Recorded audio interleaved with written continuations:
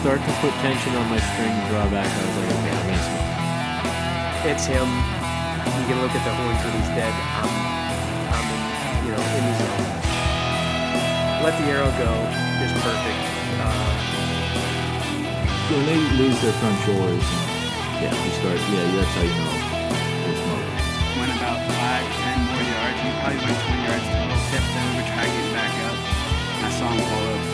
We rushed 4 meters rods that night. We got like 156 and something like that. And then the next day we came up to 163 even. You're listening to the White Cat Outdoors podcast, bringing you to the table where we talk about the outdoors.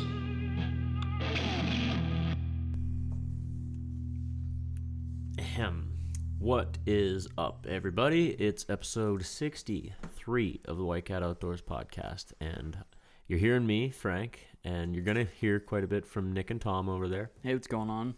Hey, everybody. Glad to be in the studio. And got a special guest, very special guest. We've known him for a long time. We've been really good friends, hunting buddies for... Long-time supporter, Team White Cat, ready to rock all the time. Yeah. Mr. Joseph Grimaldi. What's going on, fellas? Thanks for having me. Of course. So, Joseph, before we get diving in, I feel like it's best we'll just start with how we met and where this whole friendship started. This is back pre-White Cat days. So this is BW. This was we were still in high school. As I say, we were. Joe was. I think I had just adult graduated. Things. Yeah. No, because you were still in high school. You were at Tech with Doug. Oh, that's right. Frank knew you before. Yeah, we went coon hunting. With old Dallas and So. Phil. Joseph, we'll start with you had reached out, I believe, to Doug and his buddy Steve. You found out how to coon dog, and wanted to go coon hunting, and that's the first night Tom and I met you. Right. And basically, I think we were out behind Doug's house and just out coon hunting and stuff. It was the first time I ever met you, and found out you were getting ready to head to the military. I think was that basic training at that time. Yeah, it was getting ready to ship to basic, and I knew I was going to be away for a while, so I wanted to have one last little hoorah. Hear that old 12-gauge bark, Yeah, I can't remember back that far if we got anything that night, but I do remember. I think we did get one that night. It was like we got it like right away, and then that's about par for the course. Yeah, the rest of the night was spent just running around the woods like idiots. I think we set a campfire up out in the back. Yeah, yes, we did. But tied Luke's shoes together. I was just gonna say we tied Luke's shoes together. He fell asleep. He fell asleep on that road sign table we had back there. That was hilarious. We're like, Luke, the dogs are going. We gotta go, and he didn't even realize that his shoes were tied together. He stumbled through the woods. It was hilarious. But yeah, so then it was after that night, Joe shipped off, and like I said, that was the first and last I had heard from you. And it had been a while. I was still in high school, and then about 4 years later, I was back. I guess it would be about May time frame, end of May. Actually, I know it was exactly last weekend of May because it was Memorial Day weekend. Right. I don't even know how you got a hold of me, to be honest.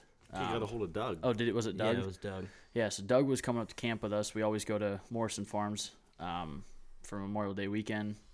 Doug was like, hey, my buddy Joe that we hunted with like 4 years ago just got back. Like, you guys care if he comes? I'm like, hell no, like bring him along. So I ran into Doug at Field and Stream, and I said, hey, what's going on? I haven't seen you in forever. And he's like, oh yeah, we're going up to for Memorial Day. We go up to camp and we spend a good 4 days up there. And they told me about the hike and trails and the waterfalls and all that. And then I was up there that next weekend. That started quite a long journey for you at Morrison and stuff. That was your first experience in Morrison, and I remember you fell in love with the place and were like, instantly. Yeah. I think you I don't know exactly how you worded it, but you told us that there was no way that you could only do this once a year, basically. Exactly. I was like, lucky for you, Tom and I come up here every other weekend. Just the view off that front porch, I was like, watching that sun come up, drinking a cup of coffee. It's a beautiful thing. Well, so yeah, Joe started that summer coming up with me and Nick every other weekend, and it was probably 2 or 3 years before you got hunting rights for the property. I believe so. I think it was 2 that third summer. They said. I think we're sitting at the table, and Stringer said, what the hell? Why aren't you?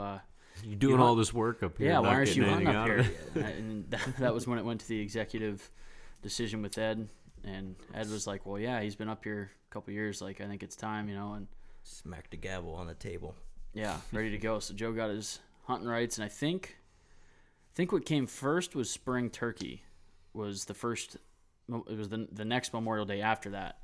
I don't know if we've told this turkey hunting experience up on air yet. When you guys doubled? Yeah, well, and Tom killed too. That was the day before. Was it the day before you killed that turkey? Yeah. Oh. Because Frank wasn't there Yeah. that morning. Oh. I should I have was gone. killed that morning. All right, as sounds well. like you know the story better, so why don't you lead into it? So there might have been some drinking going on Friday night. No. Believe it or not, there might have been. And I got up Saturday late, probably like 8:30, 9 o'clock. No, it was on Sunday because I left Sunday. Right, and then they killed on Monday. Yeah, that's right. So drank Saturday night, probably Friday and Saturday night. But That part of the story is true no matter what. yeah. So Sunday I got up late, and it was probably like 8:30, 9 o'clock, and couldn't convince anyone to go turkey hunting with me. So I was like, you know what, I'm going by myself. So I walked down, set up on this field. Not like 5 minutes later, a group of gobblers comes out, and just like clockwork, they work right in front of me, and I smoke the lead one and call up Nick and Joe, and they come down on the side-by-side, the Kubota, to pick me up, and we're all celebrating, having a good time. Frank was being a loser and had to leave. He actually ran over one of the fence posts in the driveway. I would have been gone before you even got back with the bird, but I had run over the fence post and had to fix it. So it was the next morning. I think we celebrated Sunday night too. And Monday morning, me and my dad went to another farm, and Nick, Joe, and Trevor all hunted together up on the Upper Lynn farm. And I'll let Nick and Joe tell this story. Yeah, so as par for the course, we were up a little late. Got out to the field a little late. I think we missed the initial roost for sure because it was light out on our way in. And we set up on the Upper Lynn farm, and I think there's in the ground blind, me and Frank set up, mind you. Yeah. There wasn't you guys were in a ground blind. That's right. Me and Trevor. Joe were in and the Trevor ground were blind. yeah. Joe was in the ground blind, and I was actually leaning on a hay bale outside. So this was actually before we get down there. I had told Joe, I said, this is what's going to be the situation. I'm not going to be right next to you, so if birds start coming, you take a shot when you're ready, and I'll do what I got to do afterwards. Like, the main priority was getting Joe a bird because at the time you hadn't killed a gobbler yet. So that's correct? That was my first bird. So we set up, and I'm doing some calling, and I'm not getting really any response. I pulled a few tricks out of the bag, couldn't get much of a response. Joe leans out the ground blind and asks, hey, I got this, I think it was one of them supersonic dome calls. The Thunderdome, the Primos. Yeah. Asked if he could squawk on a little bit. I said, hey, I'm not doing anything over here, so go ahead, give it a shot. Joe rings out a few yelps, and right away, goblin they just let off. Yeah, and they're not far. I'm like, holy shit, here we go. So they must have been in the field or something, just on the edge. But you brought them out. I got them the rest of the way. Yeah. I was just baiting them in. Joe hooked them up, drew them in on fishing line. And my face was about as red as their heads were. Because I was like, oh my God, this is happening. So, yeah, Joe calls, these birds start gobbling, and it's... So not only was it your first bird, but you kind of called it in too. Kind of. Yeah, I would say. Because we did not get a single answer until that Joe Primo call hammered out. The old Thunderdome. And within a minute, we see 3 redheads come popping up over the knoll in the middle of the field, because the highest point of the field is right in the center. Mm-hmm. We're down on the low side, so we see them pop up over the top. And like I said, I told Joe beforehand, as soon as you're comfortable, take your shot and we'll go for it. So they're closing in, and they get to about 40 yards, and I was not ready for Joe to shoot because he said he had a 20 gauge. Figured he was gonna wait for them to get him in a little bit closer. And they're coming, so yeah. So I'm just kind of nonchalant. I'm waiting. I'm ready, but I'm not ready. Yeah. So all of a sudden I hear boom. One turkey hits the ground rolling around, and the other 2 start flying away. And I'm like, I pulled up just like trap shooting. Shot one, hits the ground, starts rolling, and Joe and I, Yeah, I was impressed. It dropped right over on the run, and then I go running up to it. Joe jumps out of the ground blind, goes run up to him. We got 2 birds flopping around. Just like that, it was like I'd never gotten a double before, and that was Joe's first bird, and I couldn't have been happier. I think we cooked up Joe's breast that day for lunch. That was awesome. That was probably one of my favorite hunts. It was a good time. Another little side story. The other kid, Trevor, that was hunting with him, that was his second time turkey hunting. The first time I took Trevor out, I was hunting actually Frank's dad's lease on a local lease. And tell me the exact road, would you? Idiot. Anyway, so me and Trevor set up where I think these birds are going to come out and strut in the morning. And we hear them gobbling off the roost, and they ended up not coming to where I thought they were. So like 8:30, we made a move into the woods where we last heard them gobbling. And I called for like 2 minutes before like the woods lit up with gobbles. And a group came in on a string. Trevor picked out the lead one and smoked his first gobbler like 2 hours into his first double-bearded hunt. bird. Yeah. So I told Trevor, I said, this is not normally how this happens, buddy. Like, this was an awesome hunt. And so he's obviously tagged out for the season. He's not hunting in PA anymore. Well, he comes up to Memorial Day weekend with us and goes out with those other guys, Nick and Frank. He didn't have a tag. He just wanted to sit and kind of experience it. Because he, like you said, you told him it doesn't always happen that way. Like, that's just he wanted to see how it actually happens. Yeah. And they go out and get a double. So now Trevor's hooked that turkey hunting's easy. Yeah. Like, simple. But I forgot that was Trevor's second hunt. Like, we kind of spoiled him on back-to-back hunts killing birds. Yeah. But I remember just like how long were we sitting on that field edge? It couldn't have been more than an hour. It wasn't an hour. It wasn't We an hour. sat down. I called for 15 minutes. Joe called for 5, and then it was like from the time we left camp, shot our birds, went back to camp. It had been probably an hour. That's insane. And then, like I said, Trevor's like convinced that this is just easy stuff, happens all the time. Yeah. Well, same here. I mean, that was my first bird. I'm like, that's true. This is easy. Yeah. I have not killed a bird since, just for the record. That was like 3 years ago. They're tricky. Sometimes it just seems like they work for you, and other times. Since then, I've got a designated 12 gauge just for turkey. There you go. Instead of that old bird shot. Little more than the 20 gauge. Hey, it rolled them though, so did the trick. Yeah, we were going right up to them. They were done. I think it scared them to death more. But I think after that, we worked all summer, like you've been doing, and then got. I think it was your first deer since you got back from the military, right? It was. I think Joe had seen a stand I was hunting over at one of the pieces and fell in love with its setup and stuff. It's like, I need to get in that stand. Mm-hmm. So I was like, all right. So I put Joe up there, and I think that night killed a deer and got that one out. Like, it was. That was a pretty good snowstorm too, if I remember right. Yeah, it was coming down pretty good. It's cold, like that heavy snow. Mm-hmm. So I mean, you've had a lot of good times up at camp for sure, and obviously more coming. More than I can count. I mean, I love it up there. Mm-hmm. Oh, you had a heck of an archery season up there this year. Had some fun. Yeah, we did. Rutcation. Yeah. If you want to talk a little bit about some of your hunts from this year up there, because I know you seem to have more action than anybody else up at Rutcation this year. Is this a sore subject? The one that got away.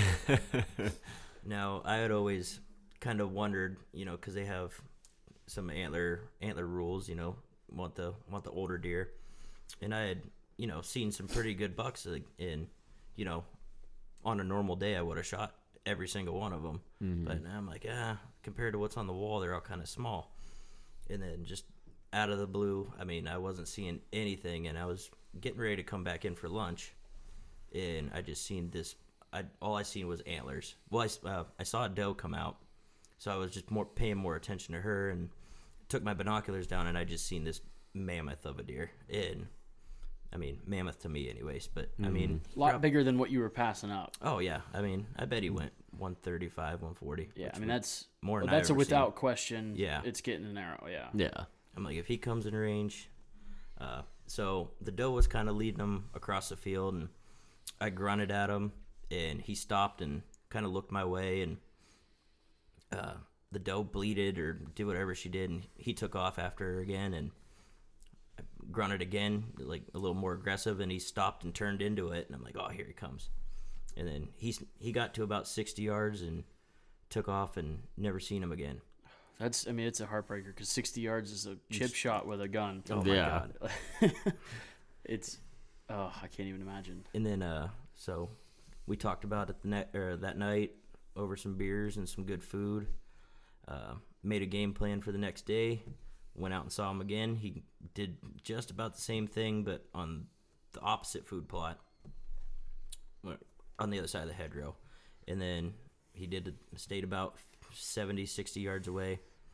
I'm like, oh my God, he's huge. I got to have him. So the third day, same area, but I took a climber down, and I'm like, he's been coming out of this bedding area. So I got right on the edge of it. The wind was right. But walking down in there that morning, I couldn't see anything, and just a whole bunch of doe blew me out. And I sat there, obviously I got up in the tree, sat there, and another doe came out and behind me and blew me out. And I'm like, all right, we got to go. It was the last day of hunting anyways. So my guess is that buck knew that stand. He wasn't his first breeding season. Right. That stand's been there a while. My guess is he knew where it was. Like you said, he showed up in 2 different food plots that you can shoot from that, but stayed just outside of the kill shot. He knew. That's how they get that size. But now, after seeing a buck like that, that was the biggest buck I've ever seen on the hoof. That's what I mean. So, like, once you can put your eyes to a buck of that, gets to past 2.5 years old, it's a totally different animal. Yeah. Like, they look like a horse. That doe probably looked like a fawn. His body was huge.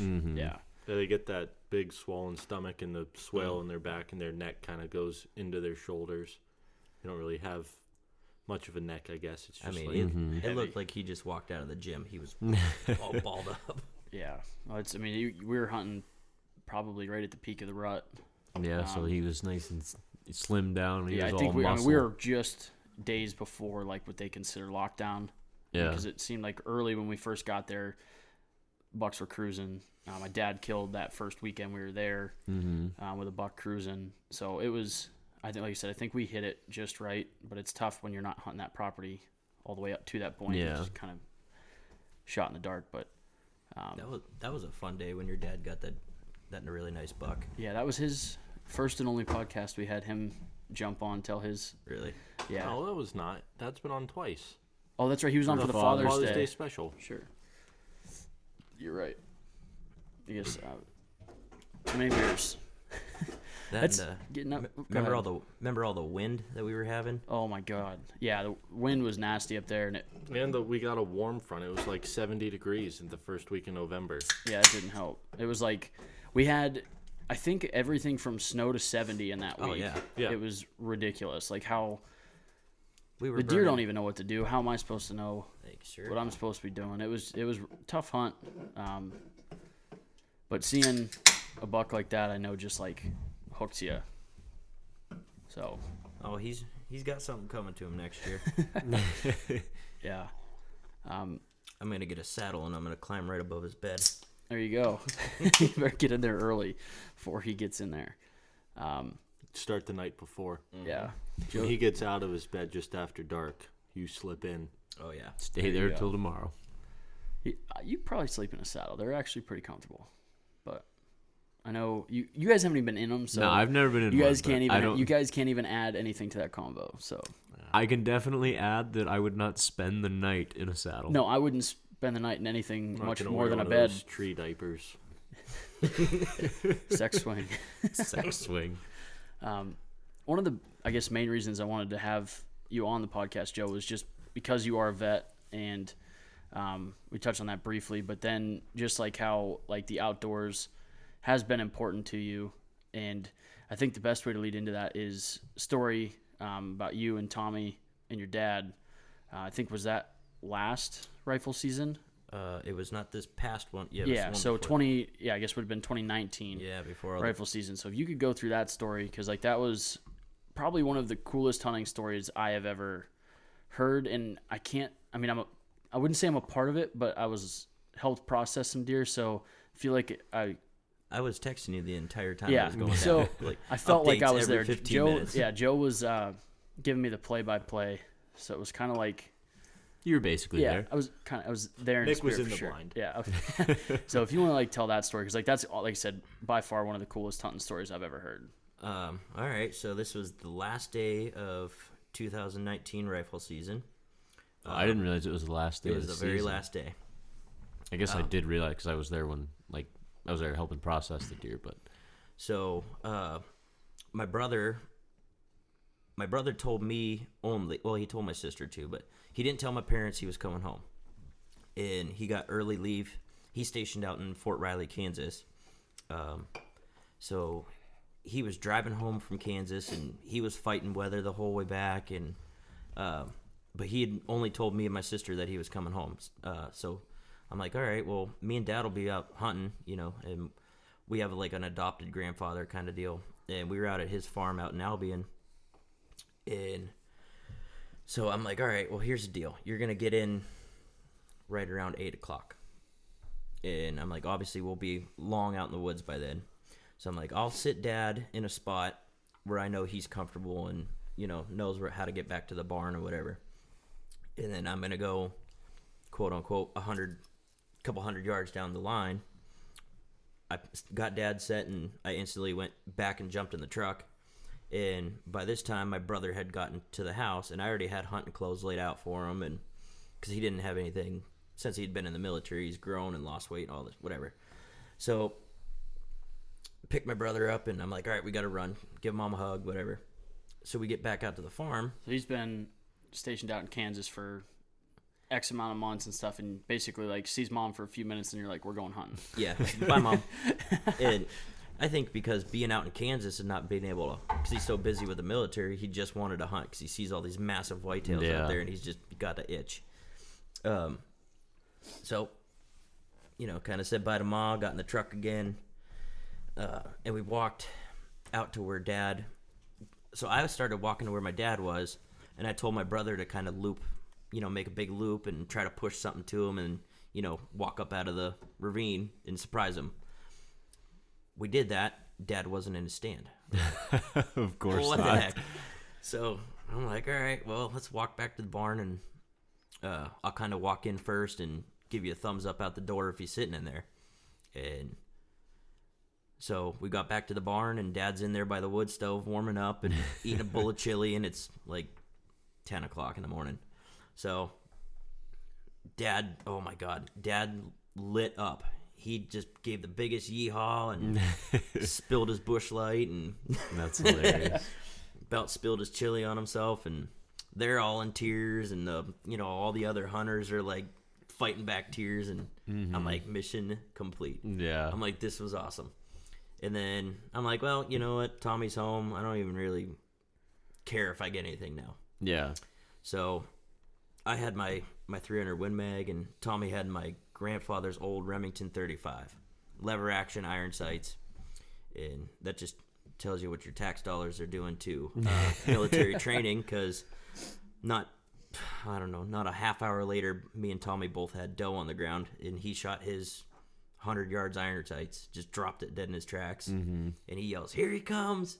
And I'm like, here he comes, he's got a buck. And then it's just a big fat doe, and I dropped her right in her tracks, and by noon we were both tagged out. So I'm like, all right, it's the last day, we got one more push, because after getting the deer back to the barn and in the truck, whatever. So we got one more push. We're gonna set Dad in a spot, and sure as shit, he got a doe on that last drive. So all three of us got our doe tags filled that day. It was pretty exciting. Oh yeah, I mean, for it all to play out as well as it did, it was perfect. Yeah, your dad had no idea he was going to come home, and Yeah. you surprised him, and then you all ended up getting deer together. That's a great story. I mean, it's a feat, especially like in PA with as many hunters are out there. Like to get one deer in your group is like, it's awesome. Like everybody's cheering, hooting, hollering, and then to get that phone call, like I got one, I got one too, and then Dad gets one. Like it's we had a full truck on the way home. That's for sure. Oh, yeah. Yeah. So you just brought it down to the house, and I think we got kind of. I think we did like 2 of them. I think just got them quartered up for you, and then you took them over to McDonald's. Yeah. McDonald's meats. There's not a fast food restaurant that processes deer out here. It's the old meat shack. This is Jack McDonald. It's Ronald's brother. Ronald's brother. Actually, I don't even know if it's Jack McDonald. I just know it's McDonald's. We did. It's not Ronald's brother though. No, we did definitely mine. not. We did our 2. We did mine and Tommy's at your house, and then we took Dad's because he likes to make sure they're down. So That's a really nice way to put it. yeah, it's like a meat and cheese tray. You know, you got There some you go. deer meat in the rear, and then up in the front end, charcuterie it's like board. Is that what they call it? yeah, some Swiss cheese up charcuterie. front. You know. So yeah, and then we ended up giving Dad's deer away to somebody I can't remember, but That's good. There's a lot of programs around this area for meat donations. And, yeah, talking processing those like I think is just the right time for the old smoke Little break. smoke break action. Which smoke we break. haven't done a smoke break in a while because we haven't had a guest in studio. No, we haven't. So you're one of the first that I told ahead of time that there was actually going to be a smoke break. All right. Usually I spring it on them right now, so I figured I'd give you a heads up so you could think about it ahead of time. All right. So go ahead and lay us down on this week's smoke break. Smoke break.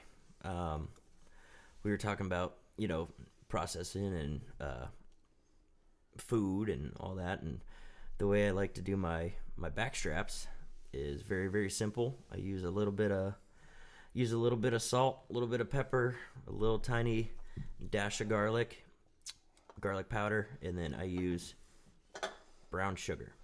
How much A brown healthy sugar? amount. Yeah, because that's what threw me. That's the first time I've heard of somebody using brown sugar on their back straps. So that's what intrigued me about this recipe. Well, I kind of like, Measure with your heart. You're Italian. yeah. No, just till it looks right, I guess. Just a few. I know exactly what you mean. Yeah, just That's how You'll Tom know. does it. get a good pinch with your fingers, and So it are you looks like right. kind of like rubbing it in or just like sprinkled on top? Like I sprinkle it on top because once it gets in the pan, it kind of melts. I was And- just Okay, gonna so this say, is pan- It's more like a glaze then. yeah, it kind of caramelizes, and it makes it. You got the garlic and the salt and pepper, and it kind of gives it a sweet. so you're doing it in the pan, like on the stove. Yeah, and I like mine rare, so That's the way. It's the That's, only that's way the to only do way. it. So they're more you're or sitting less, at the right table. I guess, rather black and blue. They're black and red. So I mean, I just flash them, a minute each side, and Oh, that nice sear. That's the way to do it. just I mean it's hot too. You gotta.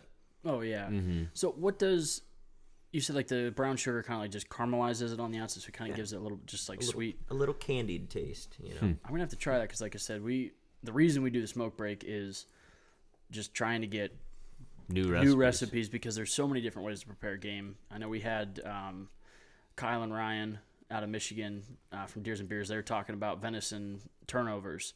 They're using like fill and puff pastry with like hot pepper cheese and ground deer meat and baking it, and it's like That sounds slamming. I was like, man, we're like usually it's just like grill the steaks here or there, Yeah. like different seasonings, and they're out here Gordon They're Ramsay. going crazy. Yeah.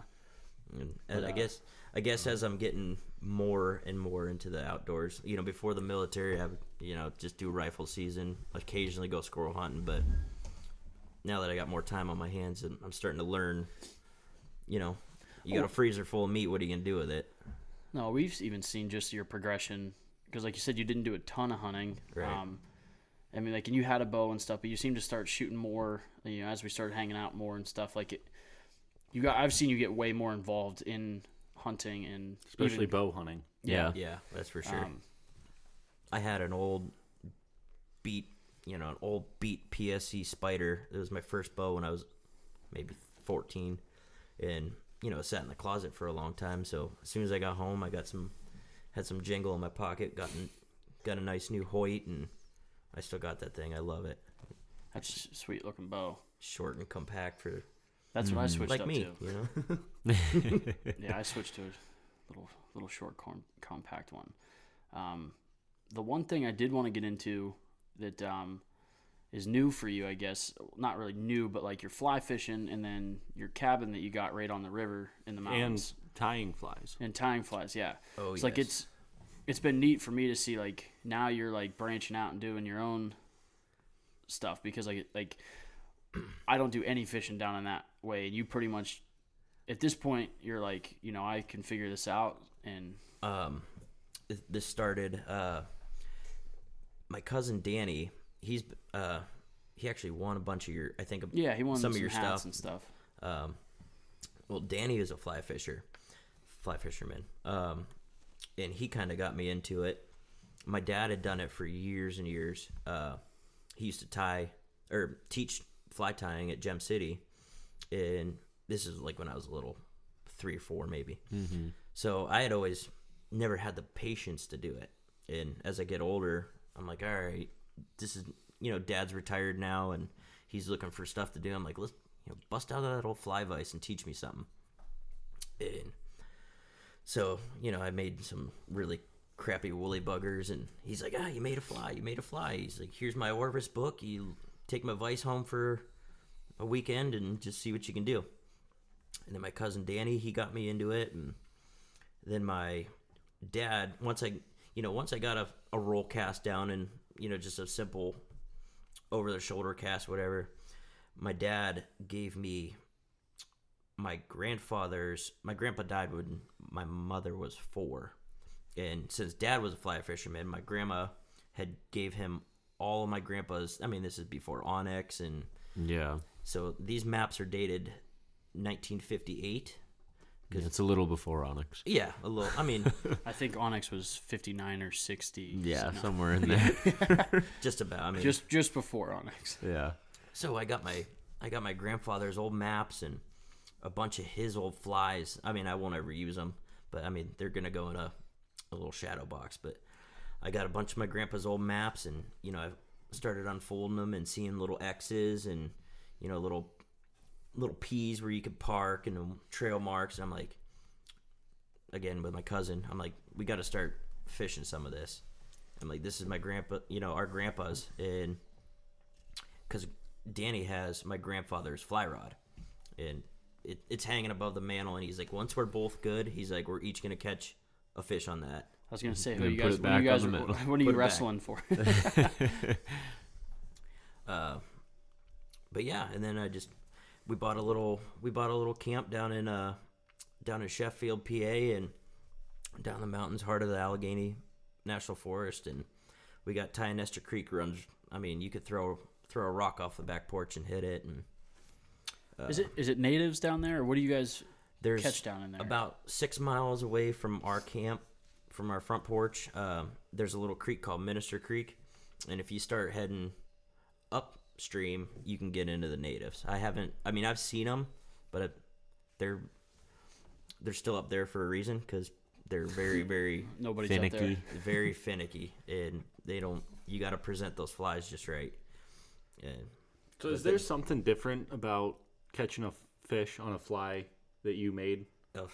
it's the best feeling. I mean, anybody can go buy a worm from the bait shop, or, you know, go get a pack of Googans at Field and Stream or whatever, but I don't know. It Just adds another element to Yeah. it. So, where do you get your ideas for, like, your flies and stuff? Like, do you try, you know, one color and it's like, oh, this one's not really hitting, so you go home and make a few more with a different color or different variations? Like, where's your inspiration for your flies?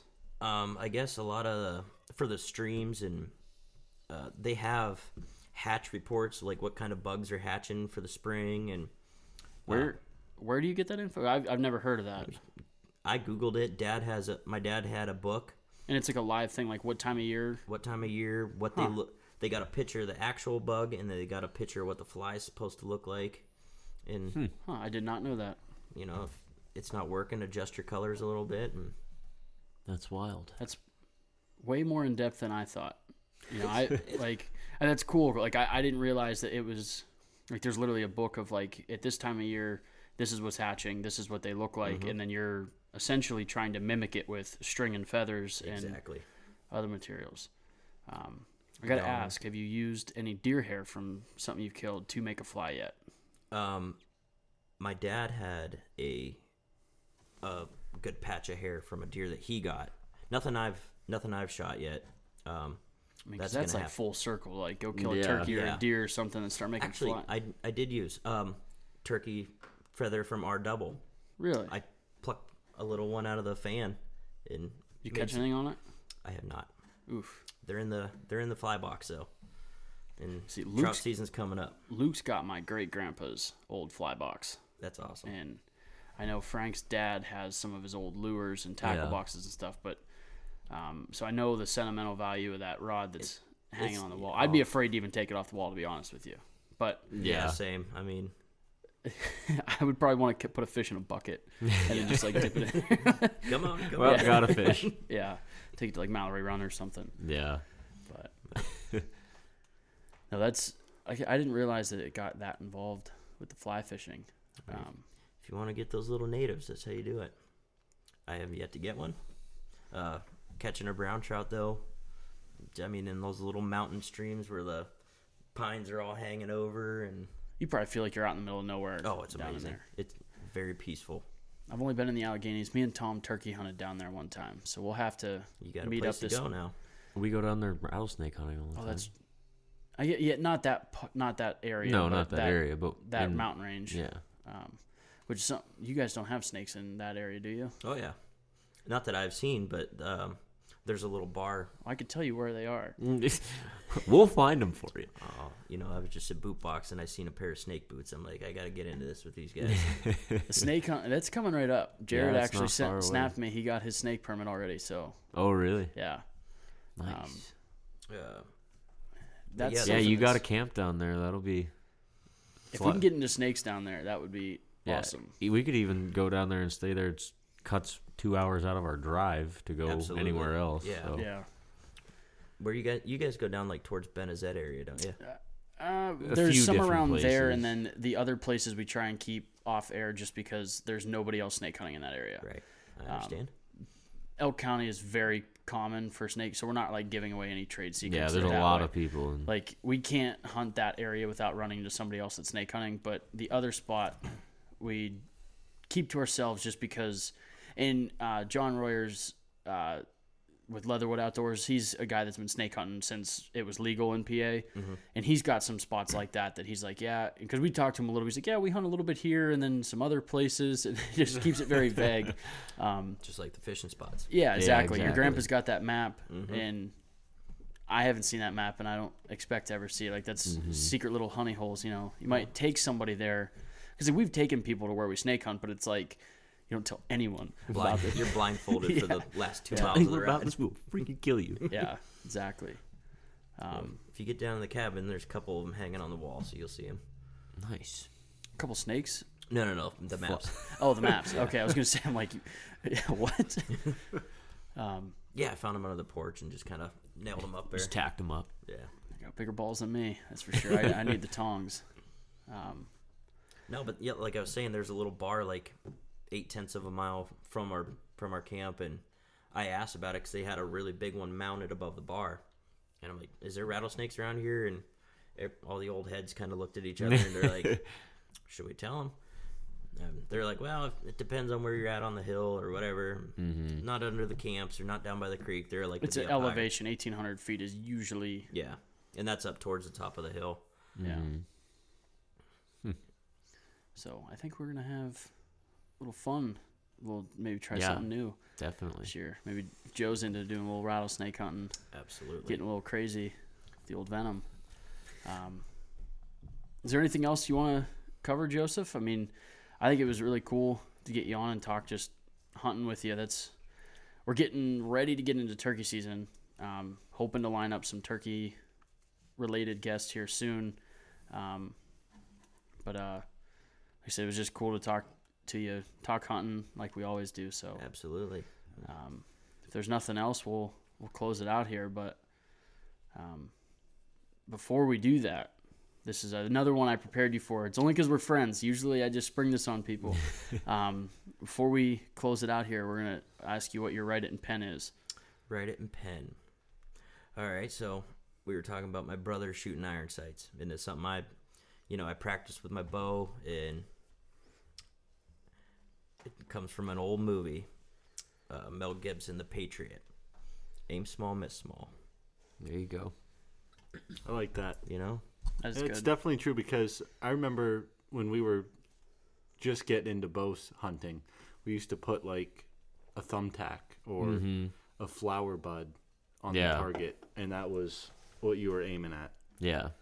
Rather than having a 2-inch circle down there at 20 yards, you have an 1/8-inch circle that you can just barely see, but your pin is that size, so you just cover that. The smaller of a target you have, the tighter a group you're gonna hold. Yep.